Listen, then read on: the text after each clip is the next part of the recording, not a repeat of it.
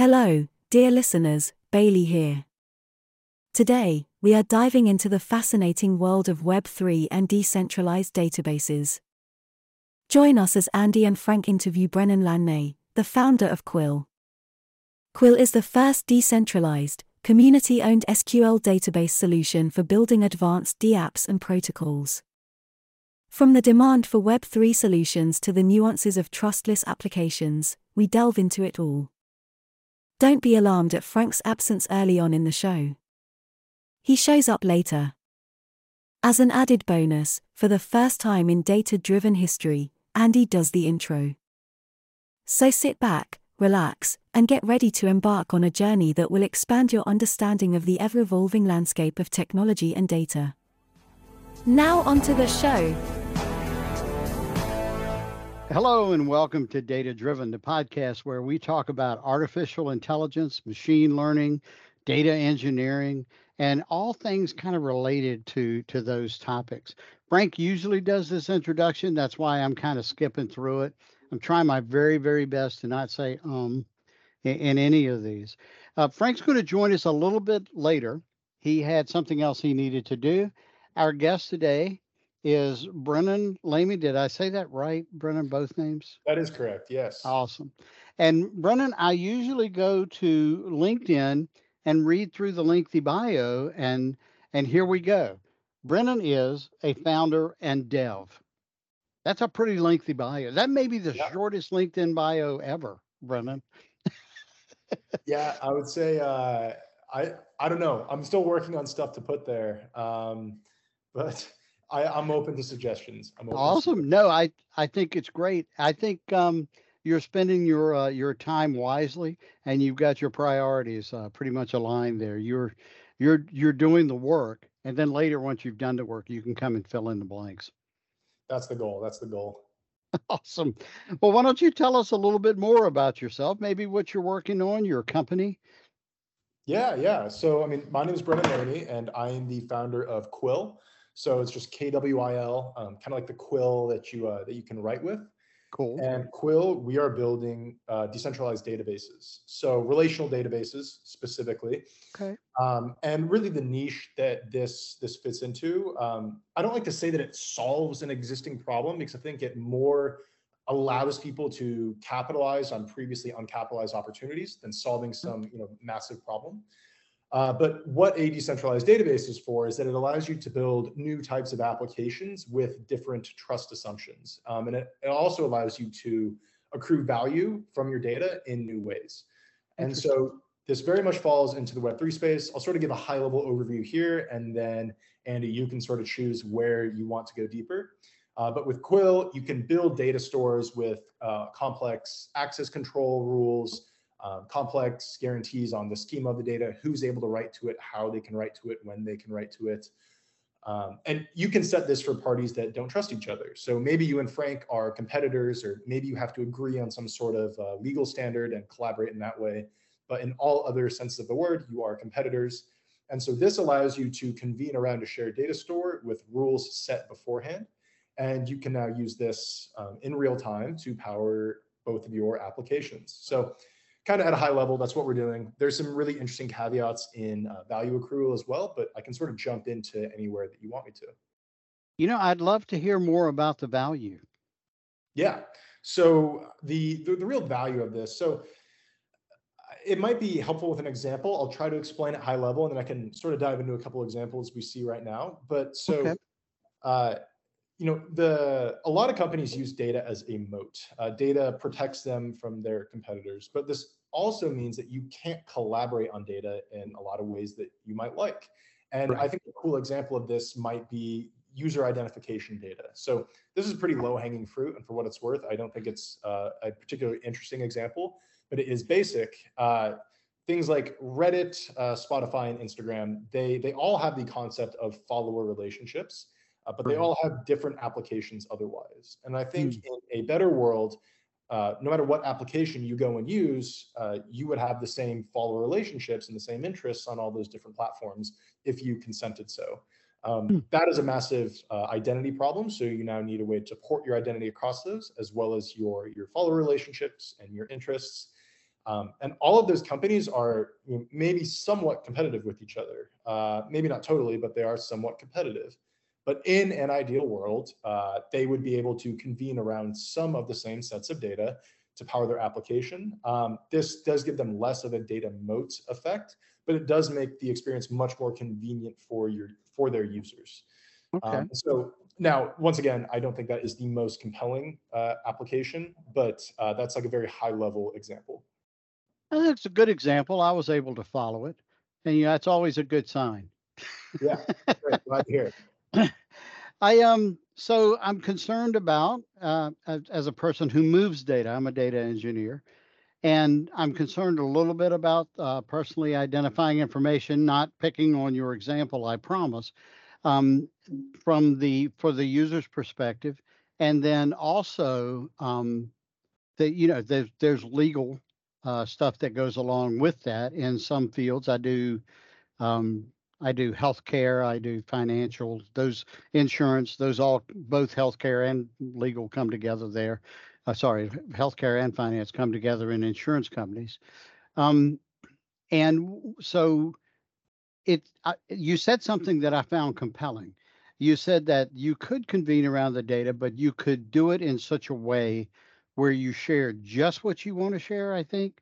And then you've got a firewall essentially, or some kind of separation of concerns between that and the rest of the data. So could you elaborate on that a little bit, and specifically with regard to regulations? Yeah, so I think we can sort of split this up into two different topic areas. So one of Okay. them is the logical way of accessing data. So this is like your application business logic. Right. Should he be able to see my name, my age, my social security number? What can he see from this data set? Hmm. But then also there's sort of an issue of legal regulations. So whether that's GDPR or you brought up healthcare data. A lot of healthcare data, it matters where physically that data is being stored. And so to sort of jump into the first one, this actually gets to really the crux of our application, or maybe one of the cruxes of our application, which is configurable access control for your data, all Hmm. within a single file, or you can do it across multiple files. But the idea is that you can do it in a single file. So we have our own language. It's a DDL language, or data definition language, called Cuneiform. And so with Cuneiform, it allows you to do a lot of regular SQL DDL for tables and things like that. But it also allows you to specify more complex access control. So who can write data? Who can read data? What data can they read from this? And then we're also working with a couple partners right now, designing a system of role-based access control. So you can assign different roles. Roles might apply to different individuals, or to different companies, or really however you want to administer these roles. And these define, like with business logic defined in Cuneiform, what a specific user is allowed to access. Hmm. Moving a bit more to the regulatory side, this is less of a question of the actual features of our product itself and more of a deployment issue. So you can sort of think of when you're using a Kwil database, it's distributed across multiple databases.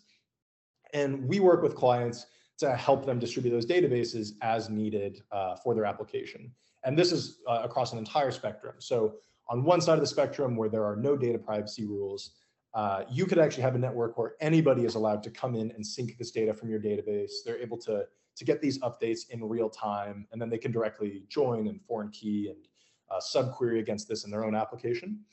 And this, obviously, no data, like no legal restrictions, no access control restrictions. It's like a totally public read-only data set. And then on the other side of the spectrum, you might have two companies that want to convene on healthcare data.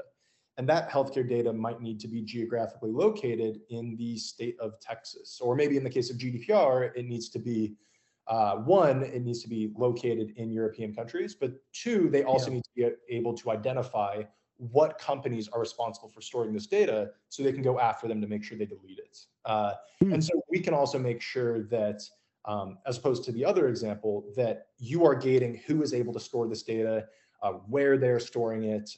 Are you KYCing the other people that are running this physical infrastructure that is holding the data for your database? And we work with clients sort of across that whole spectrum on what they need for their specific deployment topologies. Well, that sounds complex. I think that's the first word that comes to mind on that. But it also sounds like an interesting collection of problems that we have with data. One of the reasons I get employed as a data engineer is to solve these kinds of problems where we keep data in one location. We sometimes ship data to other locations so that other people can use copies of it. An advantage that leaps to mind, based on your description of Quill, is you don't have to make a bajillion copies of the data. You're able to just share, it sounds like, access. And you're defining in this language, is it, you pronounce it, I believe, cuneiform? Yeah, cuneiform. Isn't that the Egyptian characters for hieroglyphics? Am I getting Yeah, that right? Or yeah. So cuneiform, it was the first written language. And so gotcha. now ours is Quill, for us is spelled with a K, cuneiform also spelled with a K. Other than that, it's the Interesting. same. But That's yeah. kind of cool. I like it.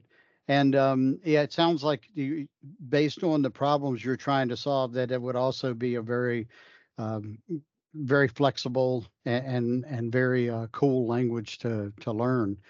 And I'm just curious if someone like me, so I'll use me as an example because I would like to know more about it. Is there some way that I can get in and play around with Quill, get a feel for it? Yeah. So just ide.kwil.com. So IDE and then Kwil, KWIL.com. Okay. That pulls up an IDE. It also comes preloaded with 3 different, somewhat basic examples Okay. for a type of application you might build on Kwil. So, and I'm just pulling this up right now as a reference, but we have like an example video game that's storing data. We have a token. We operate a lot in the cryptocurrency space. And Okay. then also an example social network. And all of these show how you would use cuneiform to do this. And it's very straightforward. If you Okay. know, if you're familiar with the SQL 92 standard, I am fully confident you'd be able to look at this and tell me exactly what is going on in this application. It's pretty straightforward. Awesome. I'll take your word for it. And I'm fascinated by the idea, just the whole idea of this. A little bit of company background. I'm just curious, how long's Quill been around? So Quill's been around for a little over 2 years now. Okay. Started under a different name and doing something different, actually. So we're building a decentralized social media. So decentralized communication platform, trying to incentivize serving of data in areas where where you're disincentivized to serve data. So think non-Western countries where there's enforced censorship. And our goal was trying to serve data in those areas. Now that's a massively hard problem, and there's Yeah. so many issues with, I mean, consistency and the cryptographic like verifiability of that data that Yeah. we were trying to solve that. And in solving that, we sort of solved this database use case of building this decentralized database. And we ended up just running with that instead because it was much more applicable to a wider variety of applications than just the specific one that we were building. And Very so nice. we spent about the first year building that social. And then last January or February, last January, February, we transitioned to just doing the database specifically. Okay. Well, I love the pivoting. I just do. I think that's always a good thing to go with.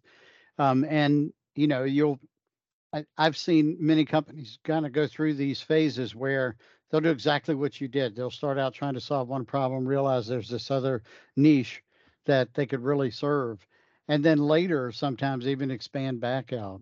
That happens sometimes as well. But I'm old and I've seen a lot of companies, so that that kind of happens. Um, well, so we talked about cuneiform, which is a language you guys, I guess, invented that. Yeah, Okay. it's really a DDL language. Like it's Okay. not a full like full language, but it's useful for defining access control. But yes, that was Okay. made in house. So talking about access control, I know one of the challenges to that is row level or even cell level, the access control. How fine a grain do y'all go to? It's a great question. So there's sort of 2 things I can touch on there. So the answer is technically both. So with Okay. Quill or with Cuneiform, we have this concept of actions. And Action, you can sort of think of it like a function that anybody can call. It's an RPC call that anybody can call, or you can set rules for who's able to call it, and it executes some query against a database. And so this can be an insert statement, it can be a select statement. And so you might have a select statement that is able to get some user's data, and maybe it gets some data from a few rows and retrieves a couple of the columns within that row. And so in that way, you can sort of make custom access control for columns. And then another thing we have, and let me know if this doesn't make sense, because this is a bit more of like a Web3 native concept. But we call it a caller modifier. And so what this is that when you're interacting with Kwil, you have a key pair, and this is how we do user identification. And so when you're using this key pair, it takes the address of that, sort of think of like a public key of that key that you're signing your insert statement with, or your update or your select or anything else.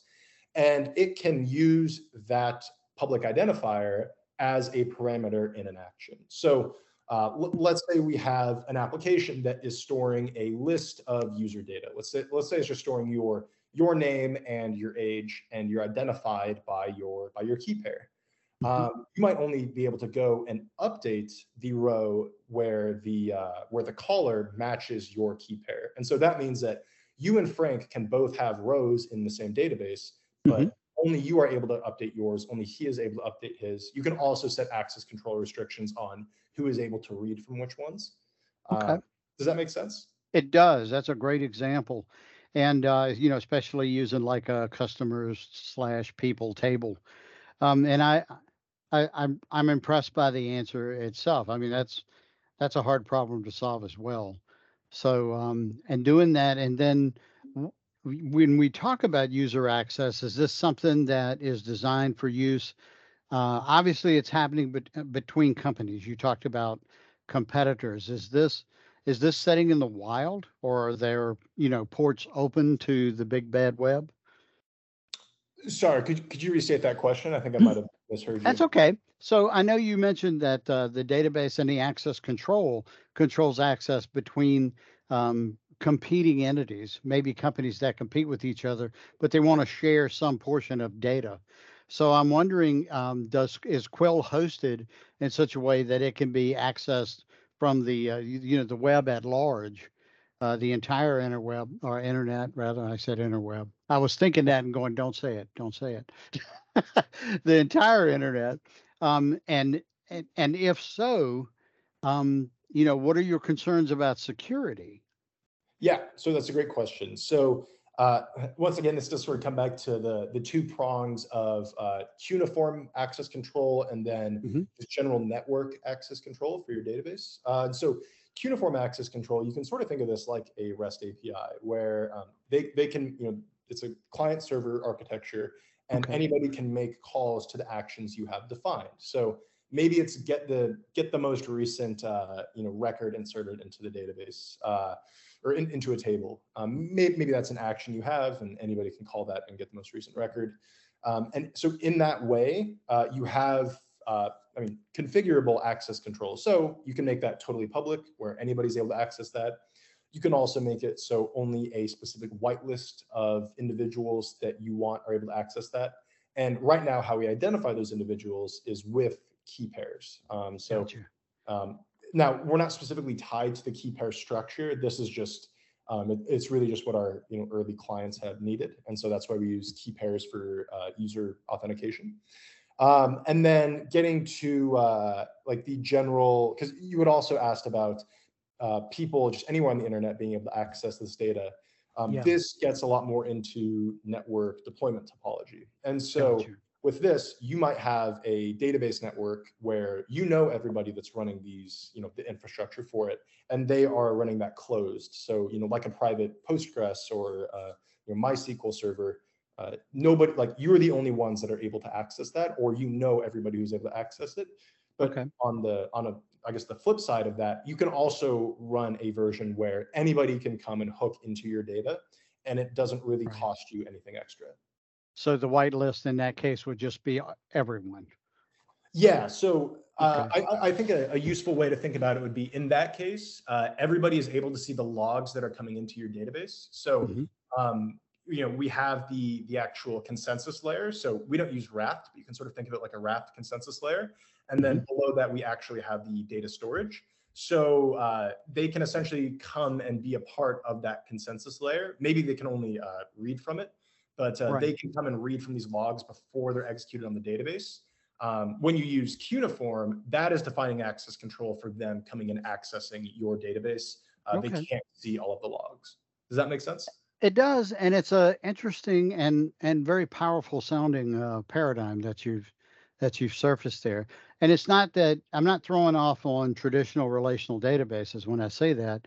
It's almost like a combination of what you would expect from relational databases, or maybe even NoSQL databases.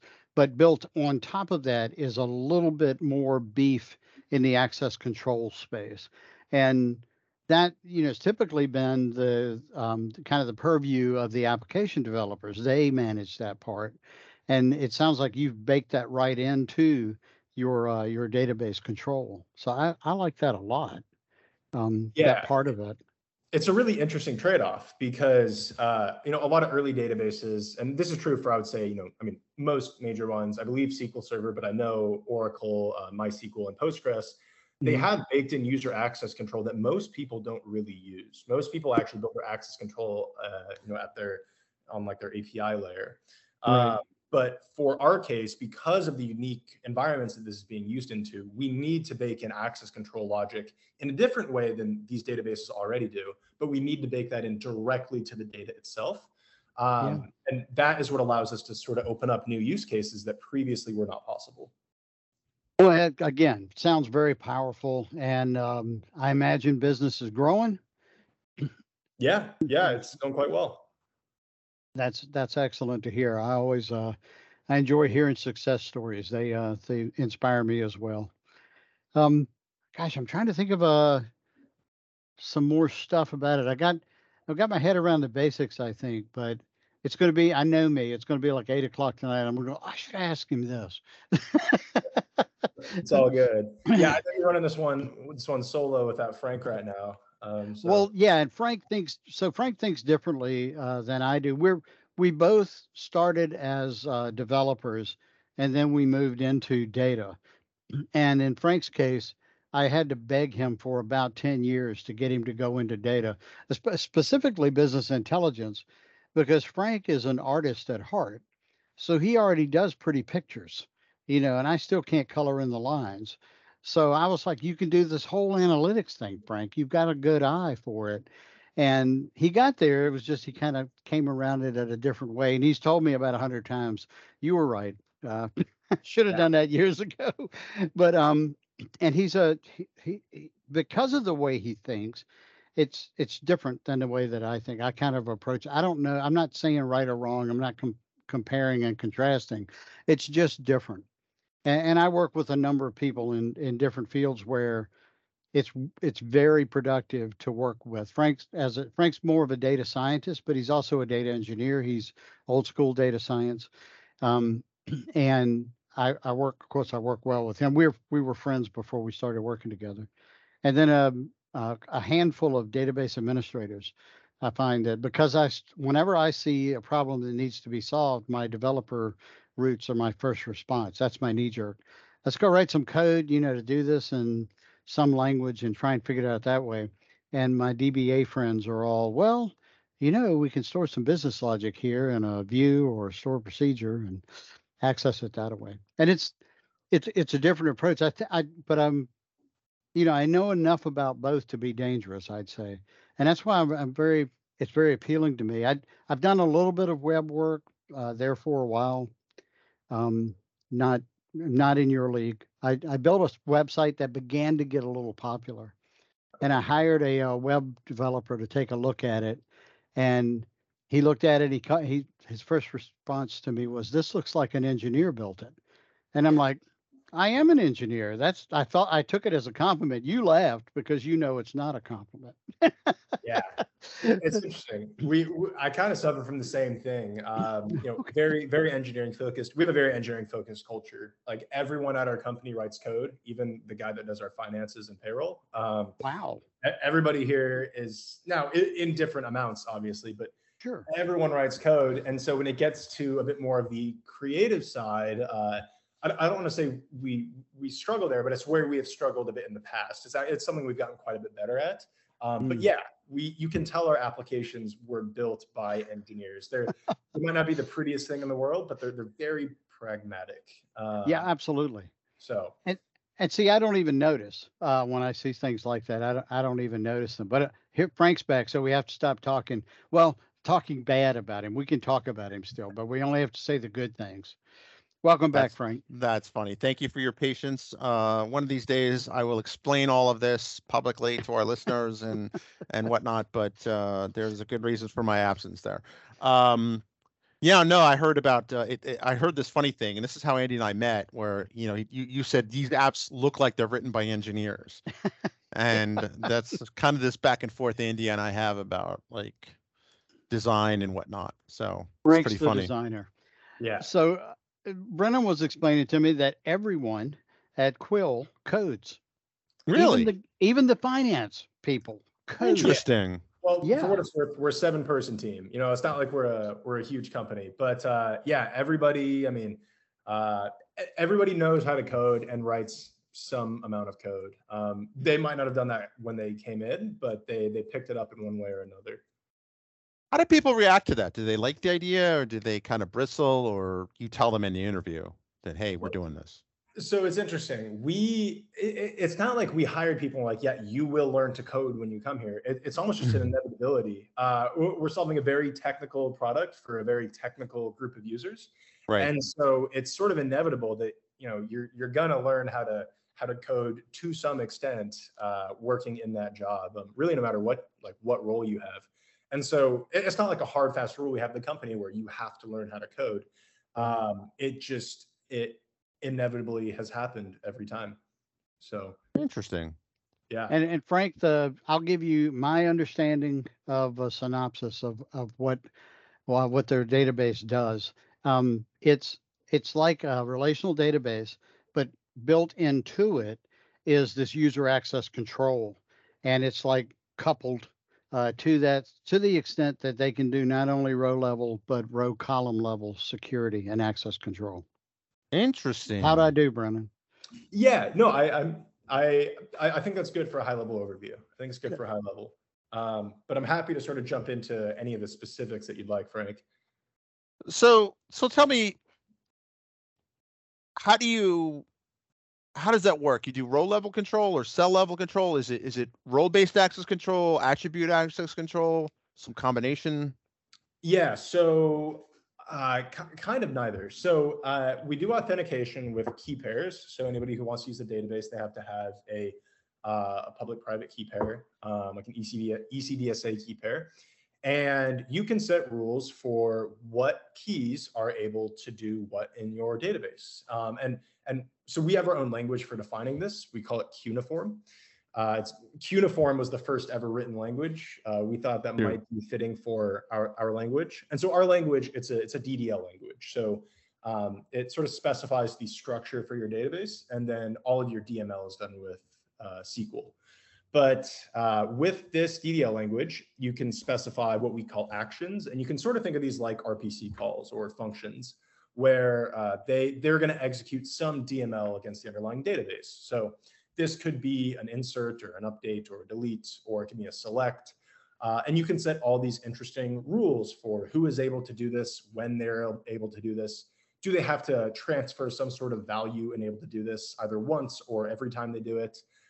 Or do they have to have some role that applies to them that allows them to do this? And since we're able to identify people by their key pair, when Andy comes in and uses and interacts with the database, I can tell that he is distinctly different from you, and I know what Andy is allowed to do.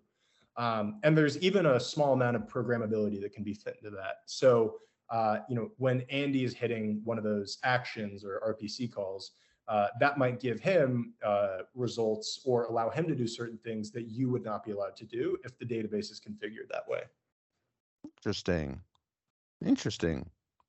So you have really fine-grained control over who can do what. Yeah, I might hesitate to say fine-grained because it is fine-grained. You can really set whatever, however you can think to specify what someone can do in SQL. You can really do that with access control, but we don't implement it with a fine-grained approach. I think a lot of the time, databases that are really trying to iterate on the access control front, they get really into row and column level access. And that's not quite what we do. We sort of see our role as, an iterating for access control on two different layers. The first one is on the actual consensus layer. So, if you think in a traditional data system, this is where your Raft consensus logs are sitting before they get executed on your data layer. We don't use Raft, so that is the first place where we're able to have access control. So this is, network-wide access control, who can read what data coming in. And then secondly, we define, and this is for more client-server access control, or for people that are trying to read from the database at any point in time. But you can think of this, I don't want to say like a REST API, but a little bit more like a REST API than a traditional database, where you can have preset queries and preset functionality that certain people are able to do, or certain groups of people are able to do in certain instances. But the ways that you can combine these things, you can combine it to do very granular access control, but that's not really where we attack the problem. Where did you get the idea for this? Because this was fascinating. Yeah, so it's interesting. It's been a little bit of a ride. So we started by building a decentralized communication platform. So really trying to incentivize serving data in places where you're otherwise disincentivized. So think non-Western countries where there's enforced censorship or IP blocking. How can we incentivize people to use things like HTTP tunnels to spread data? Not really hard to build a business on that. And so sort of how we iterated from there was we took the data infrastructure for that and we started providing that as a standalone service. And this is actually where the access control part of this got really interesting.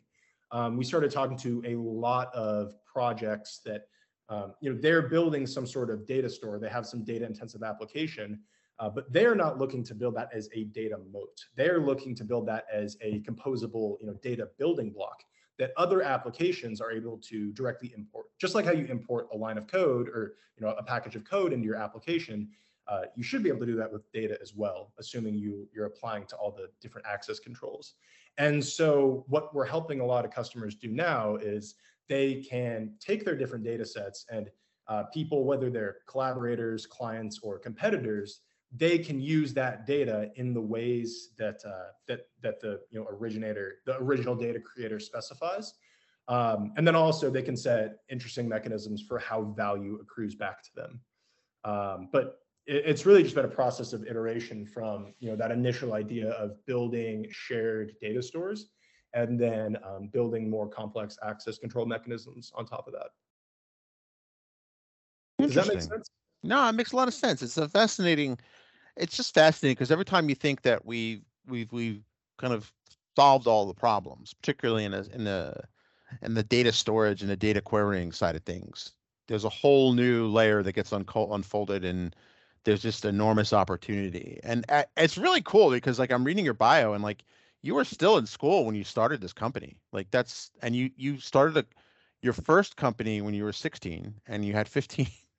You had 15 employees before even going to 15 or 16 employees before even going to college, man. That's impressive, I have to say.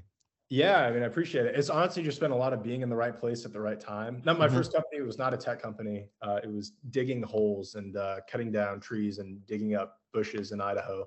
But that was my first company.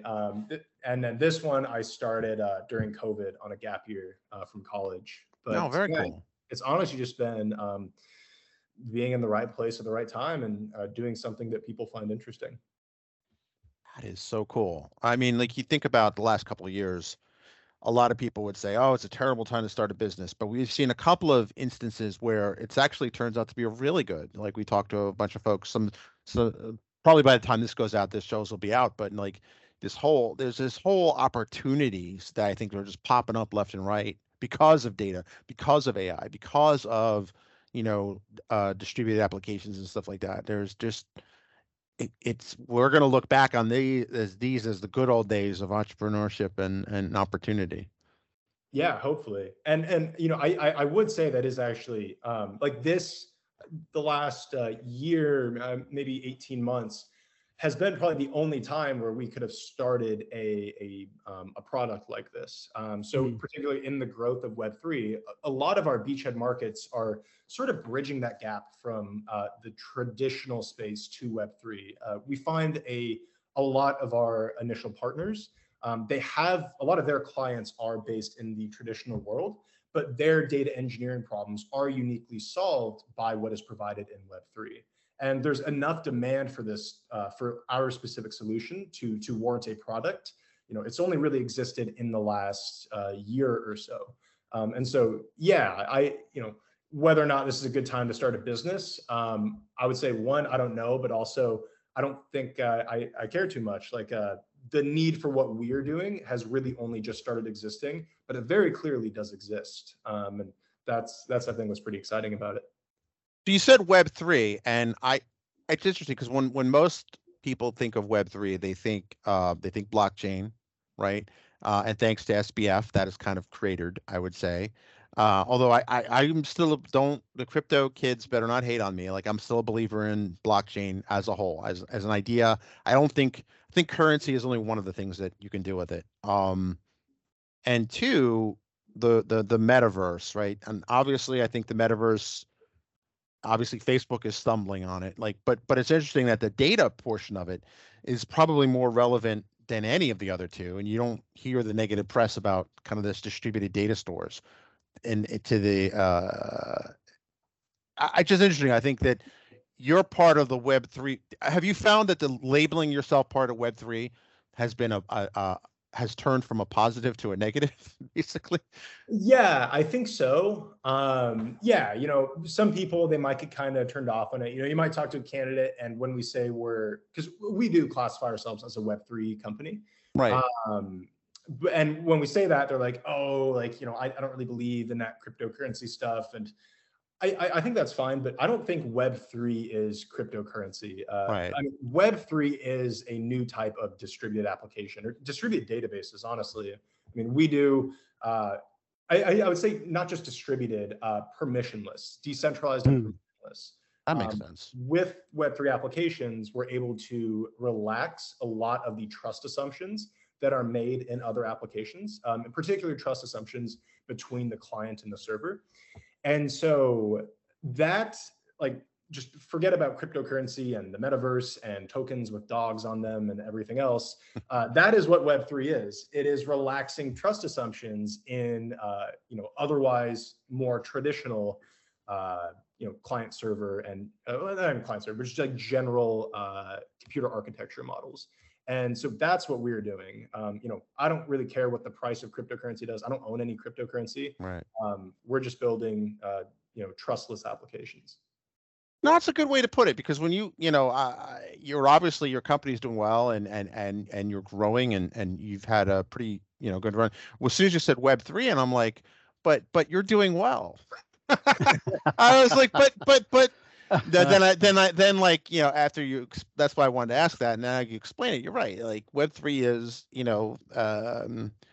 it's kind of like Beyonce, right? Like hardly anyone remembers what group she was part of, right? I think Destiny's Child. There were like 3 or 4 singers in there, right? But one of them has the fame and staying power. The other one's not so much. No disrespect to them, if the weird off chance that they're actually listening to a show about AI and data science. But no, it's just interesting. Like, and we think of all these technologies. Like, I'm old enough to remember when Web 1.0, right?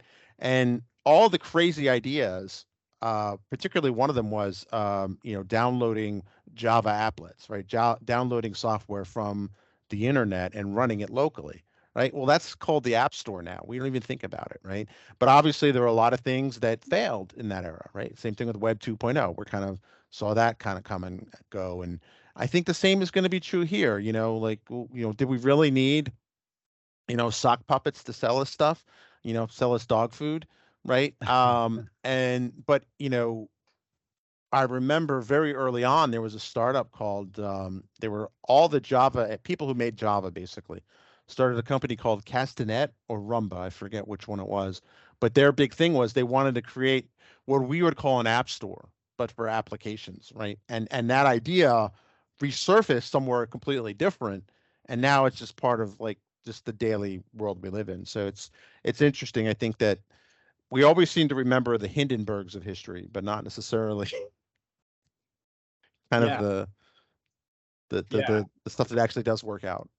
Oh, absolutely, and I think that'll be the case with Web3 as well. A lot of the people, in particular, a lot of the really loud people that were operating in Web3, now that the prices of things are down, they've kind of gone on to whatever the next thing it is they're going to do to try to make a quick buck. But the people that are building really useful and interesting things, most of them will stay around. Some of them will fail. Businesses fail, but it's something I've noticed because I was also here when Web3 was really popular, right? When working in Web3 was the cool thing to be doing. And something I've noticed is that the people that are building actually useful applications and solving actually hard problems, they're still here. They're not as loud as the other people that were here before, but that's fine. Like the actual core problems that we want to solve are still being solved. And I think that there's a lot of value in solving those problems. And so there's less people, but there's a higher concentration of high quality people building in the space now. And I think that's what matters. Well, and now that it's quieted down some, y'all can get more work done. Exactly. That is very true. That's very true. Yeah, which has also been quite helpful. Well, we are going to transition to the questions part. I hope you got a copy of the questions in advance. If you didn't, I put them in chat. So if you'd like to peruse them, the very first one is I think you've explained it, but it's a softball for you. How did you find your way into data? Did data find you, or did you find data? Yeah, so I kind of inadvertently found my way into data. So I wanted to solve this other problem that was present in the messaging application. And that really required me to dive, I don't want to say super deep into data. It required me to dive super deep into a few things. But it was in building infrastructure for that I found that there was a real opportunity if I went and doubled down and went even deeper into data. And so for me, it was really just kind of looking at what the market wanted, when we're working with design partners and potential customers, what is their feedback? And it kind of pointed towards going deeper into data. And so that's how I found my way into it. Nice. Interesting. So what's your favorite part of your current gig? So I would say like the team I work with. So our team is really tight knit. Most teams now are remote. Almost every startup now is a remote startup, especially in the quote unquote Web3 space. We're in person, so the entire team is in the room right next to me. And honestly, we're all really close. We all really believe in the problems we're solving. We do believe we're building a better and a more fair internet. And so that makes it really fun to work here, even if the hours might be a little longer than they would be at another job. It's really fun to work here. We all really get along and we work well together. And so that's certainly my favorite part. And you're in Austin now, right? We are in Austin. Yeah. Our team Which is a really thriving tech scene right now. Yeah. If you're young and work in tech, it's the place to be. And so it's very awesome. fun. Awesome.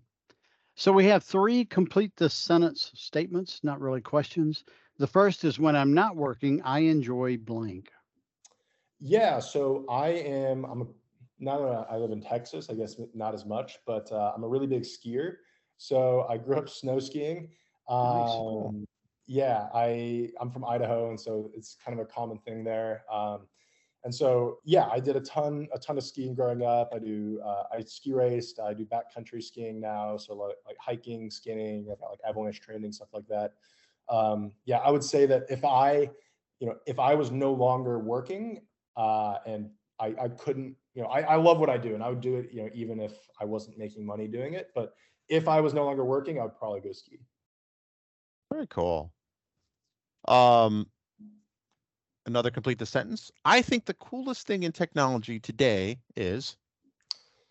Yeah, so I'm a little torn here. I think either permissionless networks. So, I mean, people usually think of this as cryptocurrency layer ones, but I think it extends sort of beyond that. But any network that is permissionless and allows people to, it functions as a protocol, and it doesn't have biases towards individuals. I think that's really interesting and has a lot of potential. Or SQLite. I really like SQLite. I think it's a really awesome piece of technology. I know it's not exactly the newest thing, but I think it's still, of the things I've worked with, SQLite is really cool. Nice. All right, our last one. I look forward to the day when I can use technology to blank. Ooh, interesting. An interesting question. I think for me, I'm really looking forward to being able to use, and I think we're almost there, but being able to use AI programming to help us write unit tests and get full context of our code base. I've been using GitHub Copilot for I think maybe 9 months now, 8 months now, and it's honestly changed my life. I don't know if you guys have used GitHub Copilot. Would highly recommend trying it. It has just, my productivity has skyrocketed. And now it's only able to handle a fairly small set of context. Like I believe it only has context for the file or maybe a couple of the most recent files you've worked in. But there have been a couple demo models, and unfortunately they're in private beta right now. But where there are AI models that can help you generate unit tests, and they can read through an entire package of code you've written and see, oh, you might have a security vulnerability here, or are you sure you actually meant to expose this in your public API? Just those are sort of a lot of the foot guns I still find myself running into. And I think we're almost to the point where that is solved. Wow. Very cool. Would highly recommend trying out Copilot if you haven't. It's been pretty crazy. I will check it out. Yeah, I've done a couple of demos with it, just to, it's kind of like, walk through, follow the instructions type stuff. It's not the same as when you're trying to solve a real problem, real world problem. So I know enough to know that. I was still impressed, but I haven't yet taken it to that next level. Yeah, it's not super useful for writing large blocks of code. It is useful as autocomplete. So, I mean, like a place I use it, most of our stack is in Golang. Golang has pretty verbose error handling. It's really helpful with that. Just with that alone, it's doubled my productivity because it pretty much handles all of the error handling for me. Wow. So that's impressive. Very cool. Share something. Wait, which question did we do? Yes, share something is next in that list, but that's my list and it may be out of order. No, it is. Share something different about yourself. But remember, we like to keep our iTunes clean rating. Yeah. Oh man, I think that's the toughest one yet. I had scanned through these questions before the podcast, but I did not think of this one. Man, let me think of that one for a sec. I don't know if you don't mind me asking, what would your answers for this be, and maybe that'll help me come up with something. Oh, I mean, like one of mine was because we did this on each other. We should probably re-up that, Andy. One of my first jobs was I was an EMT in the Bronx. Okay. Yep, and for me, I have a similar one to Frank. I played guitar in a country rock band. Okay, wow, that's really cool. Oh man, I already brought up the skiing thing. That one's tough. I mean, how did you? Here's one. I'll help you out. Like, how did you start a landscaping company? Like when you were 16. Like, how many 16-year-olds do you know that just say, you know what, I'm gonna. Like, how did that happen? Like, yeah, that's impressive. Yeah, sure, yeah. Thank you. I appreciate the help here. So I grew up in Idaho, and we were a ways outside of Boise, and so we had quite a bit of land, and it wasn't nice. I mean, don't get me wrong, it's like a great place to live, but it wasn't like we had to do it like fire breaks, a lot of irrigation work, things like that. And so growing up, when me and my brothers were really young, we had a guy who would come and help us do that. But as we got older, we started, our family did it ourselves. And he hired me, and I would just kind of help him as an extra hand. He did this for people all over. And I just kind of had a realization not that far into the job where it was like, man, I could definitely do this myself. And I think I could, probably pay myself a little bit better. And so I just, I started small, started with one, like I didn't immediately quit my job or anything. I did quit my job fairly quickly, but I started with a couple small clients, just seeing if it was something I could handle. None of it was rocket science. And so I figured that out. I started scaling up more from mowing lawns to fire breaks and digging drainage ditches, a little bit of demolition work. It's just a bit higher margin. But yeah, I honestly just started one step at a time. I got one client, I got 2 clients, and then I got 10.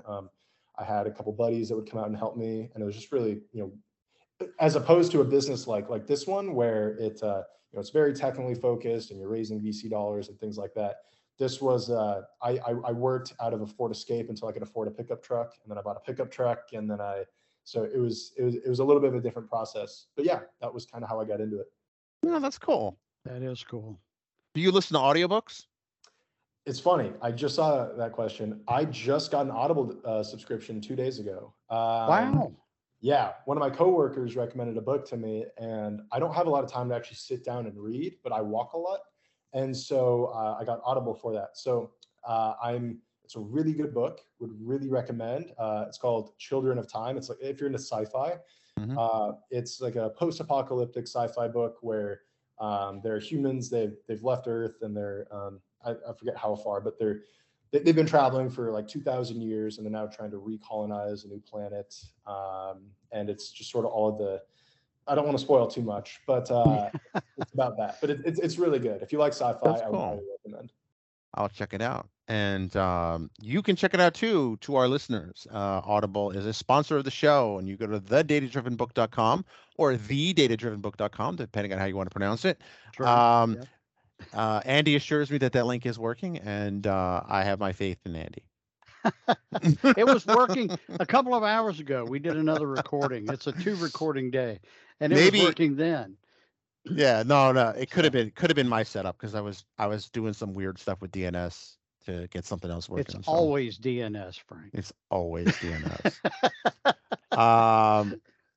So where can people? I'm sorry. Go ahead, Andy. That's okay. You do it, Frank. I was going to say the same thing. Where can people learn more about you and what you're up to?